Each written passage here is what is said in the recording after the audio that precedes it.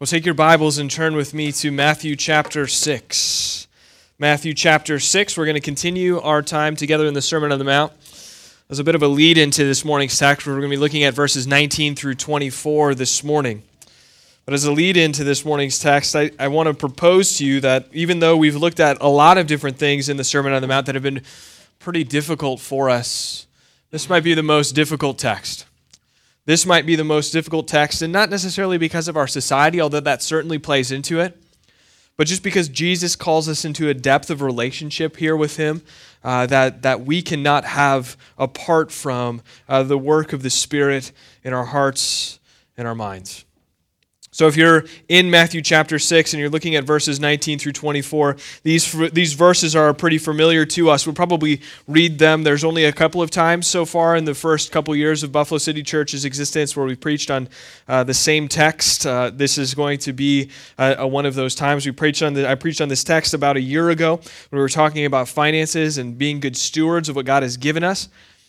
But this morning we come to it sort of in step with where we've been in the Sermon on the Mount. And it's good to, as we look at this text, as we get to verse 19, it's good to think about where we've been. Where have we been in the Sermon on the Mount, and what has Jesus told us? And as we've been together in the Sermon on the Mount, we've seen Jesus' concern. What is Jesus concerned with primarily? He's concerned with the motivations of the heart. What are the motivations of the heart? Where does obedience come from? Maybe that's the question that we can ask. Where does obedience come from? From wanting to obtain something or from understanding that something has already been obtained? And we as Jesus followers must understand that our obedience doesn't earn us anything. So when we come to a text like this and Jesus says the first two words make us think to ourselves, He says, do not. It's something to not do. It's an omission. It's some way that we should not act. But it is an understanding of what comes before and what has compelled us to this point, what compels us to obey God and God's goodness shown to us in Christ Jesus. And what we're not talking about is temporary earthly blessings like we'll see here as we process this text together. What we see is not temporary earthly blessings, but we're talking about the gospel, the good news that Jesus Christ took on flesh, that He died in our rightful place, that He came to save sinners through His work on the cross.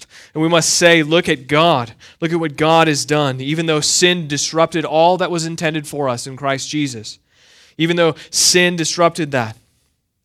When Adam and Eve took a bite of the fruit in the garden, God said, I'm going to take care of it.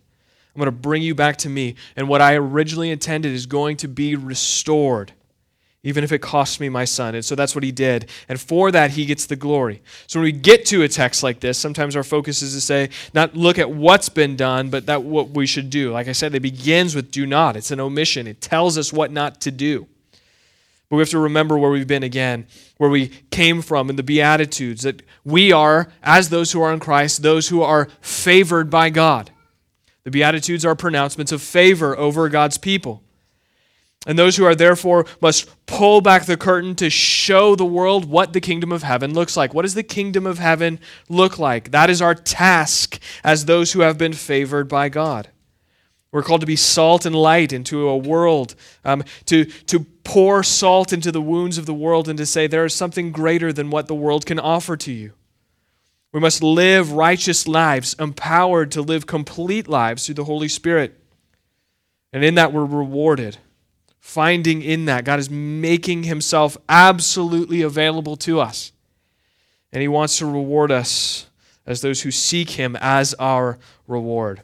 So we have all of the weight of that behind us. We have all of that weight of that behind us. And then we get to this text. And now we see very clearly that Jesus is concerned with the heart. And we'll see that He even talks about the heart and the eye also, which for His followers and the hearers, His Jewish hearers, would have been similar in nature too. So for the second time in chapter 6, He's going to tell us about the use of our finances and tie the heart directly to it. We saw that right at the beginning of chapter 6 when He says, beware of practicing your righteousness before other people in order to be seen by them, for you will have no reward from your Father who is in heaven. And then He talks about giving to the needy and doing that in secret. And the reason why he talks about finances as something that can derail us from treasuring or favoring or seeing God as all that we need, because it's a thing that we can pursue other than Him. And maybe we can even begin to glimpse the goodness that it can provide for us. But it makes promises to us. Wealth makes promises to us, and we can quickly buy in, and it promises us health and happiness. It promises us sustenance and status, and it promises us power and pleasure, but it always falls short without exception.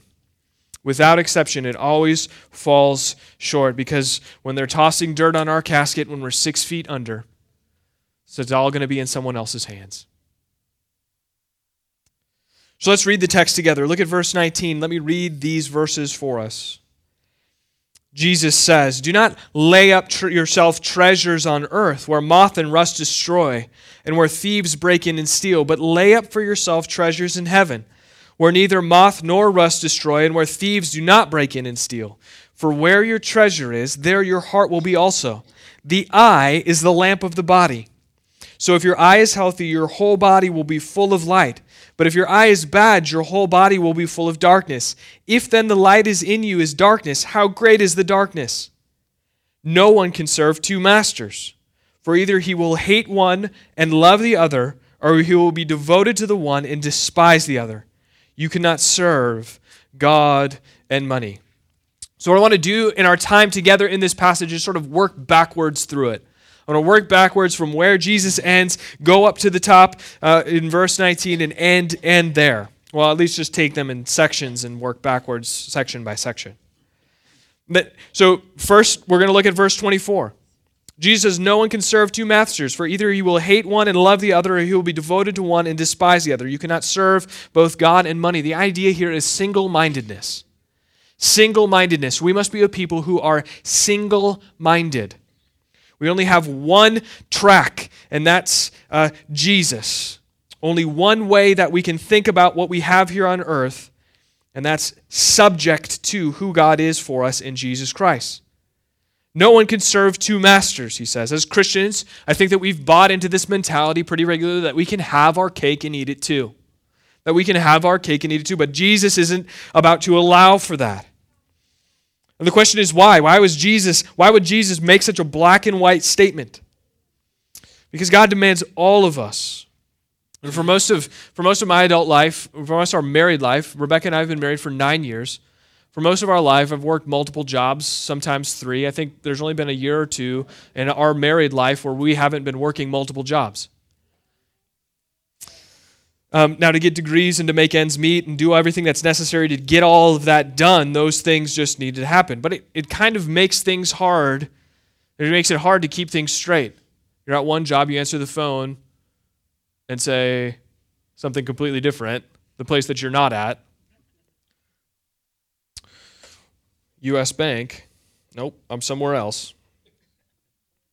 And it becomes hard to get things straight. At the very least, your attention is divided when you're employed in 2 different places. But Jesus doesn't want us reporting to 2 different systems. Jesus doesn't want us to report to 2 different masters. He doesn't want to split our time between 2 different kings or rulers, between 2 masters. He demands all of us. And so the warning is clear when it comes to money. He ends it by just saying, you cannot serve God and money. If you serve that bank account, you're not serving Jesus. You cannot serve 2 masters. And the problem is that with Jesus' second point is that the word serve here is a little bit dumbed down.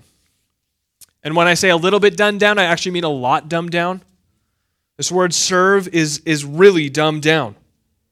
And our translations do us a bit of a disservice by taking that word and making it serve. Because really, I think what it's trying to communicate here is not employed by or dedicated to, but it means enslaved.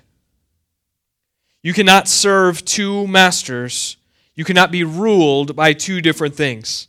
And that language is uncomfortable to us, the language of slavery, but it's essential to our understanding of what Jesus is communicating.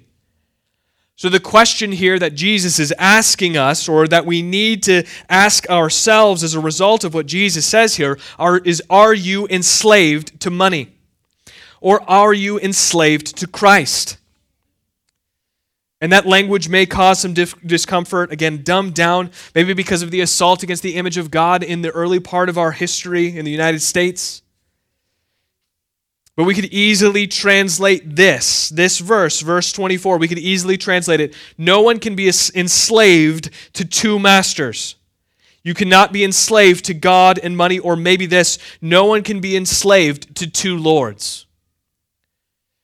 So we pray, Lord Jesus Christ. That's to whom we pray. And we take that a little bit lightly when we say it.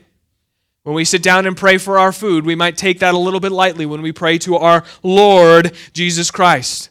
But when we say Lord, we are saying we are enslaved to Christ.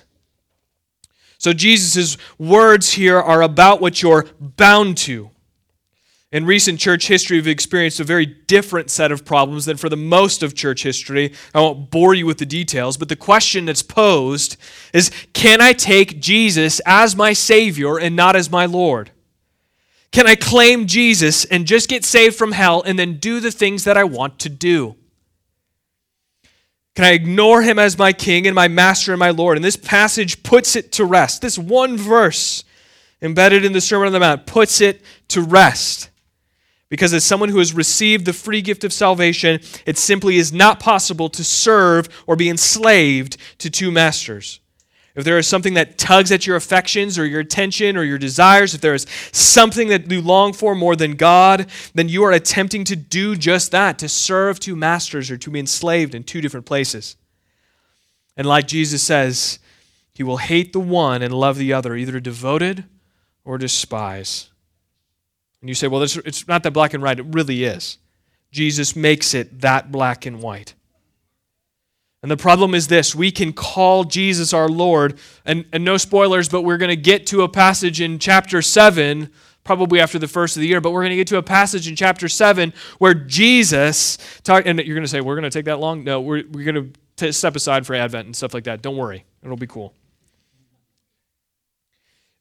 In chapter 7, Jesus, in verses 21 and 23 through 23, says this, not everyone who says to me, this should be a huge warning, a shot across the bow for us, not everyone who says to me, Lord, Lord, will enter the kingdom of heaven, but the one who does the will of my Father who is in heaven.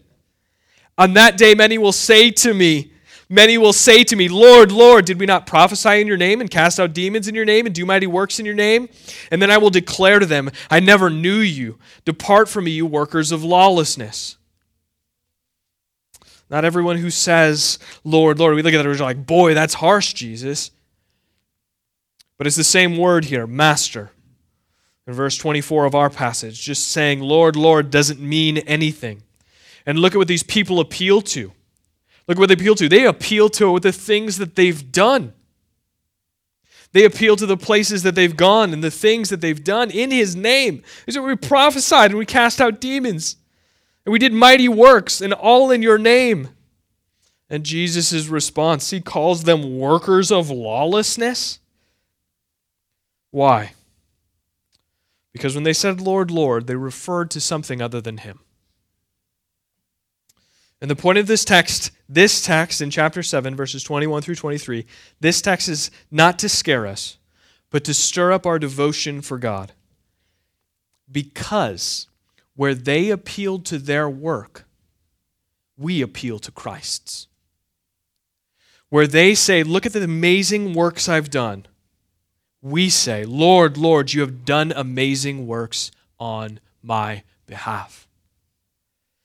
And we'll be intimately tied to Christ and even enslaved, if that's the language that he wants to use, we'll even be enslaved to him as our King and our Master and our Lord. The New Testament doesn't talk about being obtained or purchased or bought so that we can love money. In Acts 20:28, Paul is charging the elders of the Ephesian church, and he says, pay careful attention to yourselves and to the flock in which the Holy Spirit has made you overseers, and care for the church of God, which he, what does he do? He obtains it with his blood. And then in 1 Corinthians 7:22 and 23, Paul writes to that church, "For he who was called to the Lord as a bondservant is a freedman in the Lord. Likewise, he who was free when called is a bondservant of Christ.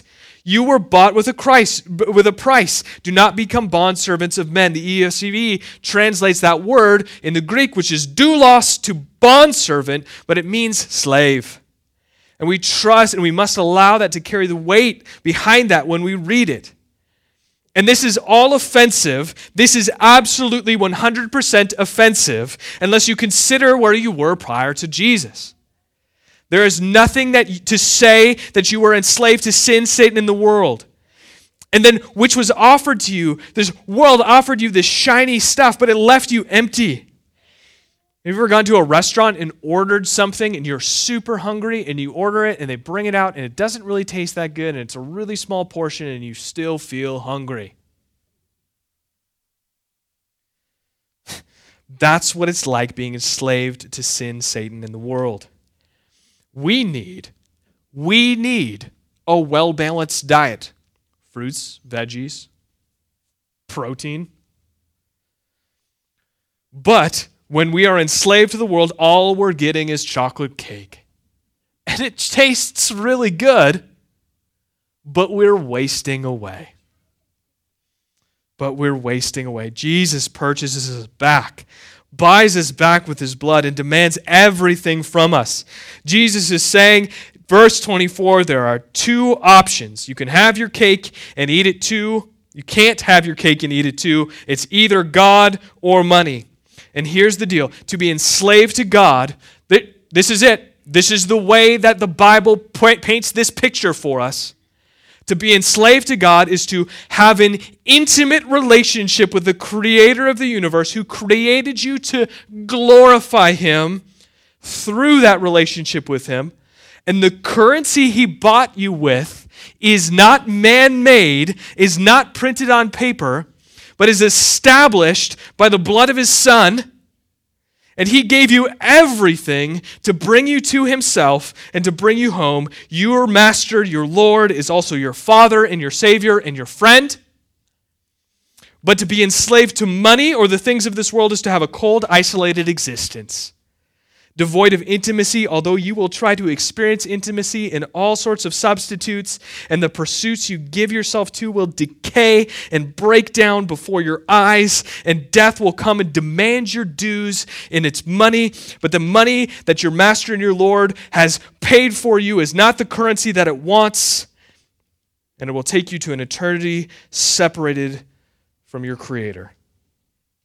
Friends, there is no greater kindness, no greater mercy than to be enslaved to Christ.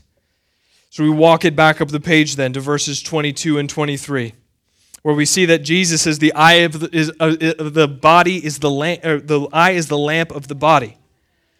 And that's a confusing statement in verse 22. The eye is the lamp of the body. But the reality is, if we think that we can serve both God and money, we're just not seeing things clearly. That's what Jesus is saying. If we think that we can serve both God and money or God and anything else, then we're just not seeing things clearly. You're rejecting what we just talked about in verse 24. But my money, my possessions, they make me happy. I can call something other than Christ my Lord. And Jesus says the eye is like a lamp of the body. And if you're perceiving things correctly, everything is good. Everything is good if you're perceiving things correctly, but if you're perceiving things incorrectly, you will be stumbling around in the dark. I love the way that Dietrich Bonhoeffer puts it. He writes this: as the eye must be single, clear, and pure in order to keep light in the body, as a hand and foot can receive light from no other source save the eye, as the foot stumbles and the hand misses its mark when the eye is dim, as the whole body is in darkness when the eye is blind, so the follower of Christ is in the light only so long as he looks simply to Christ and nothing else in the world. Thus, the heart of the disciple must be set upon Christ alone. If the eye sees an object which is not there, the whole body is deceived. If the heart is devoted to the mirage of the world, to the creature instead of the Creator, the disciple is lost. And so it's a simple concept, really. Is your heart devoted to the mirage of the world? To an illusion? Things that promise you the good life but can't deliver. We say to ourselves, if my life were just that way or this way, I'd be happy. If I just had that thing, I'd be happy. If my husband were this way, I'd be happy. If my wife just did this, I'd be happy.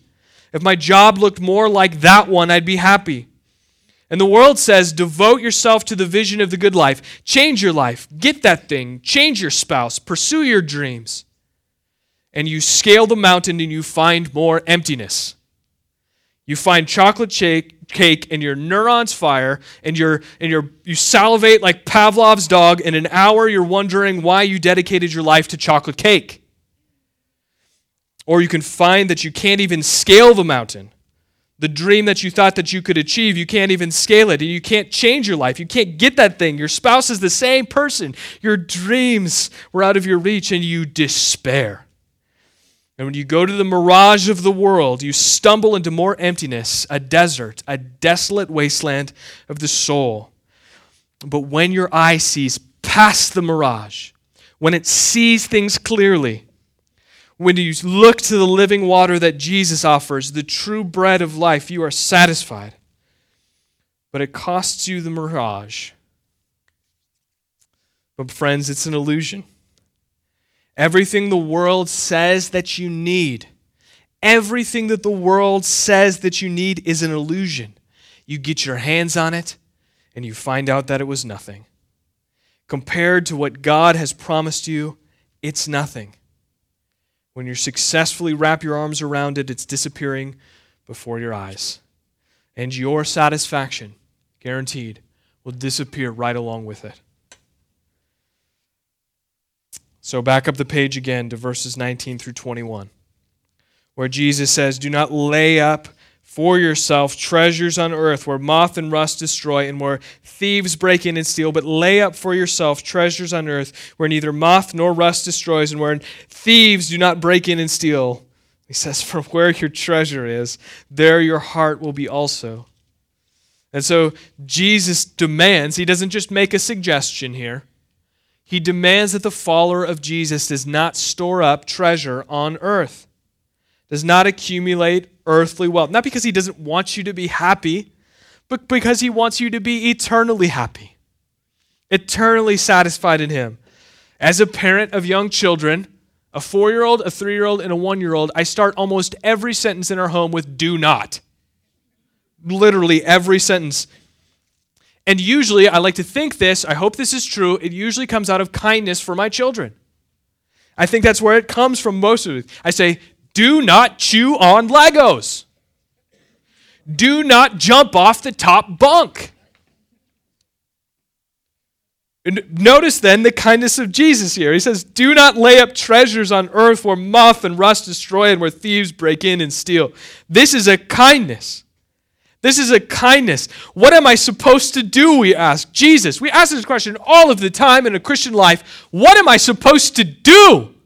And Jesus tells us right here. If you're wondering what direction your life needs to take, look no further than this. Do not lay up treasures on earth. He could have left it at that, but again, he loves us so much that he gives us the why. He says, I want you to understand and know why. Why is he going to say, why does he say this? Why does he say, don't do this? Because he gives us a reason. Moth and rust destroy and where things can get stolen. It's a kindness for an authority to explain why. Jesus could have said, do not, and his disciples could have said, why not? And he could have said, I'm God. That's why. We used that one before. Because I'm dad. But he leads us gently. He restores our soul. He leads us in paths of righteousness for his name's sake. And when he tells us that the stuff we're after is breaking down or could get stolen, that's the kindness of our King, the kindness of our Master, the kindness of our Lord. We can become so infatuated with the illusion of wealth or health or power that we could quickly forget that any of those things can be torn away from us in a moment. And this isn't a reprimand by Jesus. This is a loving kindness. And again, though, he doesn't leave it there. He gives us the positive alternative action to take. If I tell my kids, do not chew on Legos, you could choke if you swallow one. Instead, build a house with them. You will not choke if you're building a house. This is the structure. Do not lay up treasures on earth where moth and rust destroy or thieves break in and steal. Positive alternative action, but lay up for yourself treasures in heaven where neither moth nor rust destroys and where thieves do not break in and steal. These things are immune. The treasure in heaven is immune to decay. It's immune to thieves or to be taken from us. It cannot be taken from us. So we ask the question, what does it mean? What does that mean? This text personally has given me more fits than any text in all of Scripture, because what does it mean? What does it mean to lay up treasure in heaven? It's this: see through the illusion. That's not very helpful. It's a little abstract still, but we'll get to something more practical in a moment. See through the illusion. Don't be so dense. Don't be so stupid to think that something that's temporary could satisfy an eternal desire and need in your soul. Did you just call me stupid? If you're laying up treasures on earth, then yes. I didn't say it, the text said it. Calvin says it like this: but if we were honestly and firmly convinced that our happiness is in heaven, it would be easy for us to trample upon the world, to despise earthly blessings, and to rise towards heaven. This world has nothing to offer you. You must believe that. God has granted you all things in Christ. Yet we dedicate our time to accumulating fuel to be tossed on a fire and say that it makes us happy. And a desire for rotting wood has no purpose to be burned, a small, pathetic desire that needs to be replaced by a desire for precious metals. And see through the illusion to God's goodness and mercy shown to you in Christ Jesus. Do you not think that in a million years into eternity, that you will care about that house that you bought with the bigger kitchen? Do you think that 1 billion years into eternity, you think that the rest that you find there in paradise will compare to the vacation that you got to take? Do you think that 1 trillion years into eternity you will care that you got your dream job? It's not a stretch of the imagination to say that those things will not matter. And here's what will matter in eternity. You will see clearly just how desperate your state was prior to Christ, and the immensity of the sacrifice that God made by allowing His Son to pay your penalty so that you could be there in that place with Him, and so that your desires could be met and you would continue to desire more of God. And you can have all of the money of Bill Gates and all of the ingenuity of Elon Musk and all of the influence of any world leader, and it won't amount to anything. And so Jesus makes an impactful and jarring statement in verse 21 where He says, "For where your treasure is, there your heart will be also." And this statement ties us back to what we've been talking about in the previous weeks at the beginning of chapter 6, where He's talking about giving and praying and fasting. This ties us back right up the page to what He's talking about. Your treasure is that which you pursue in secret. Your treasure is that which you pursue in your quiet moments, in the depths of your heart. Generosity flows from an eternal perspective. The wealth of the world is small compared to the wealth promised to me in heaven.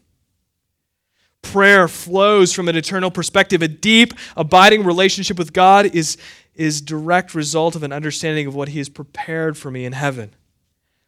Fasting flows from an eternal perspective. The satisfaction of this world is small and does not compare with what God has promised me in heaven.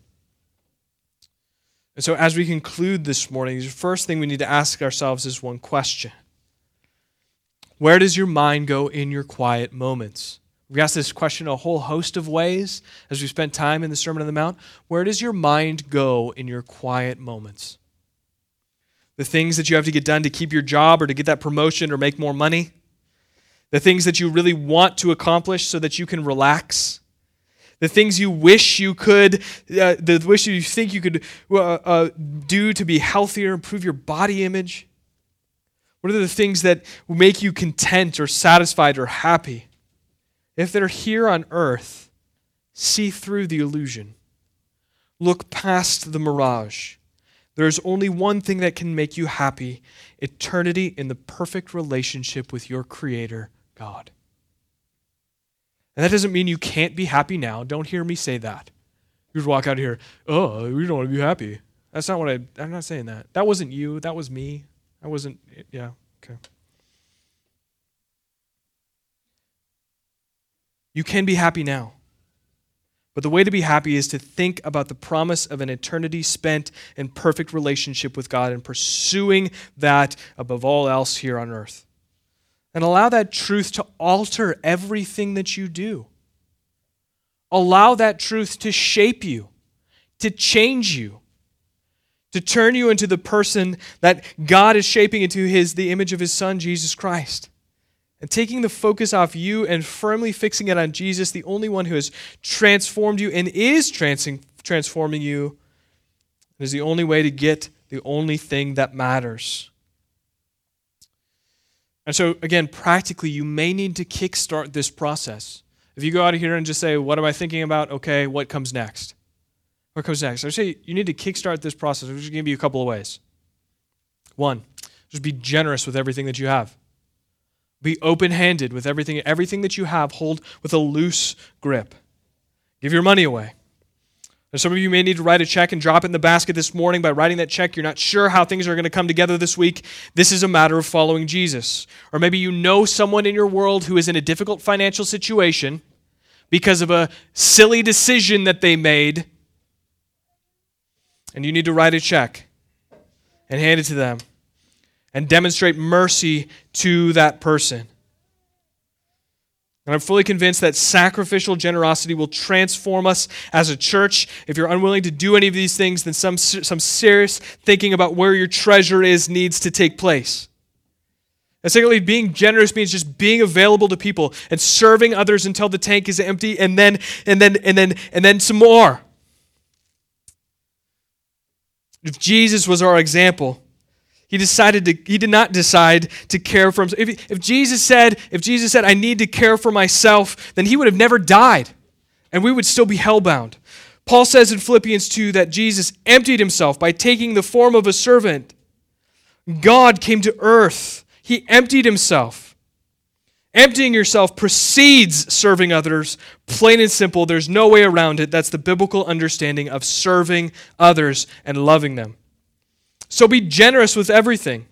So that's one way. Be generous with all that you have. A second way, we're going to speak to the young people, decrease your social media activity. I need to hear this. You need to hear this. We all need to hear this. Young people, we need to hear this. When I say young people, I'm talking about like people in my age demographic. You know what I'm saying. Every time, I'm not kidding. Like, you have like these little ads on Facebook that are tailored specifically to you. They're tailored to me too. It's like, grow your church to 5,000 people in the next 24 hours. And I'm like, what? Are you kidding me? That's nonsense. But it's pulling at my heart, right? It's going after something that I want in my sinful status, in my sinful state. It's like, in my flesh, yeah, boy, I'd love to. Let's fill that room over there. Click, yeah, $49.99 a month. Yeah, let's do it. But seriously, in all seriousness, social media is pulling at our heart.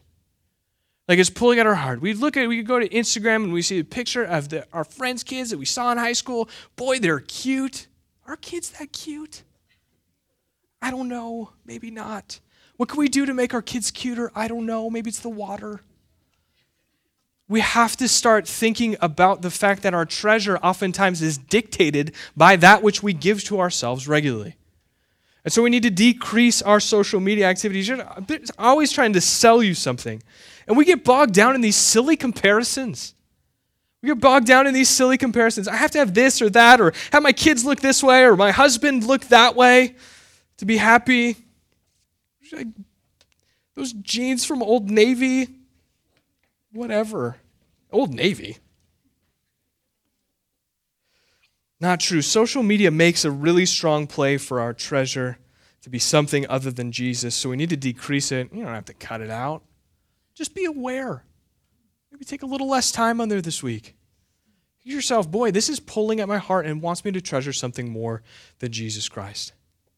So finally, this morning, we're going to think about what we think about in our quiet moments, and then we need to kickstart the process by being generous, and there are a whole host of other ways. We can talk about them forever. But finally, what we need to do is just realize and think and believe in our heart of hearts that Jesus is better. Like, what does it mean that Jesus is better? That's what this text is about. Like, if you say, what is Matthew chapter 6, verses 19 through 24 about? It's Jesus is better. In all of this, we must see that Jesus is better. Better than promotions, better than houses, better than cars, better than having cute kids on Instagram. We need to grow in our desires. We talked about this a few weeks ago. We have to grow in our desires. It's not so much that our desires are bad things, they're just small. If your desire can be met with something that's temporary, it needs to grow. Pray this week that God would grow your desire into something that can't be met with a new toaster, but that's something that can only be met with Him. And ultimately, we see that Jesus is better because where we fail, He did not. Because where we fail, He did not. He didn't waver. His treasure was in heaven. His focus was not broken by temptation. We see Jesus in Matthew chapter 4. He's led out into the wilderness, and he goes out into the wilderness, and Satan tempts him. And the things that he tempts him with are temporary satisfaction and earthly, worldly status and power. And Jesus looks right through the illusion. He looks right through the illusion. And he sees that he is on a clear path. And the illusion of temporary worldly power and satisfaction are not going to hinder him from that. That's our example. And when Jesus' ministry drew to a close, the author of Hebrews in chapter 12 tells us that it was the joy that was set before him that caused him to endure the cross and to despise its shame. It was the joy that was set before him that caused him to bleed out for you. Because by bringing you back into right relationship with God, you are glorifying God the Father. And maybe you're here this morning and you're hurting, and this is hard to hear because it looks like there's something here on earth that can dull this pain. There looks like there's something here on earth that can take this away. There's just physical pain or emotional trauma that you suffered, or you're just exhausted by what the world has thrown you time and time and time again, and you're just beat down and broken. Earthly things, let's be honest, earthly things can take the edge off. It can dull that pain. It can slow it down. But friends, it's going to come back, and it's going to come back hard and fast. Earthly treasure and temporary fixes are a mirage and an illusion. There is a heavenly treasure, an eternal soul, an eternal satisfaction, an eternal solution for our wayward souls. And friends, it's Jesus Christ. Jesus is better. Let's pray.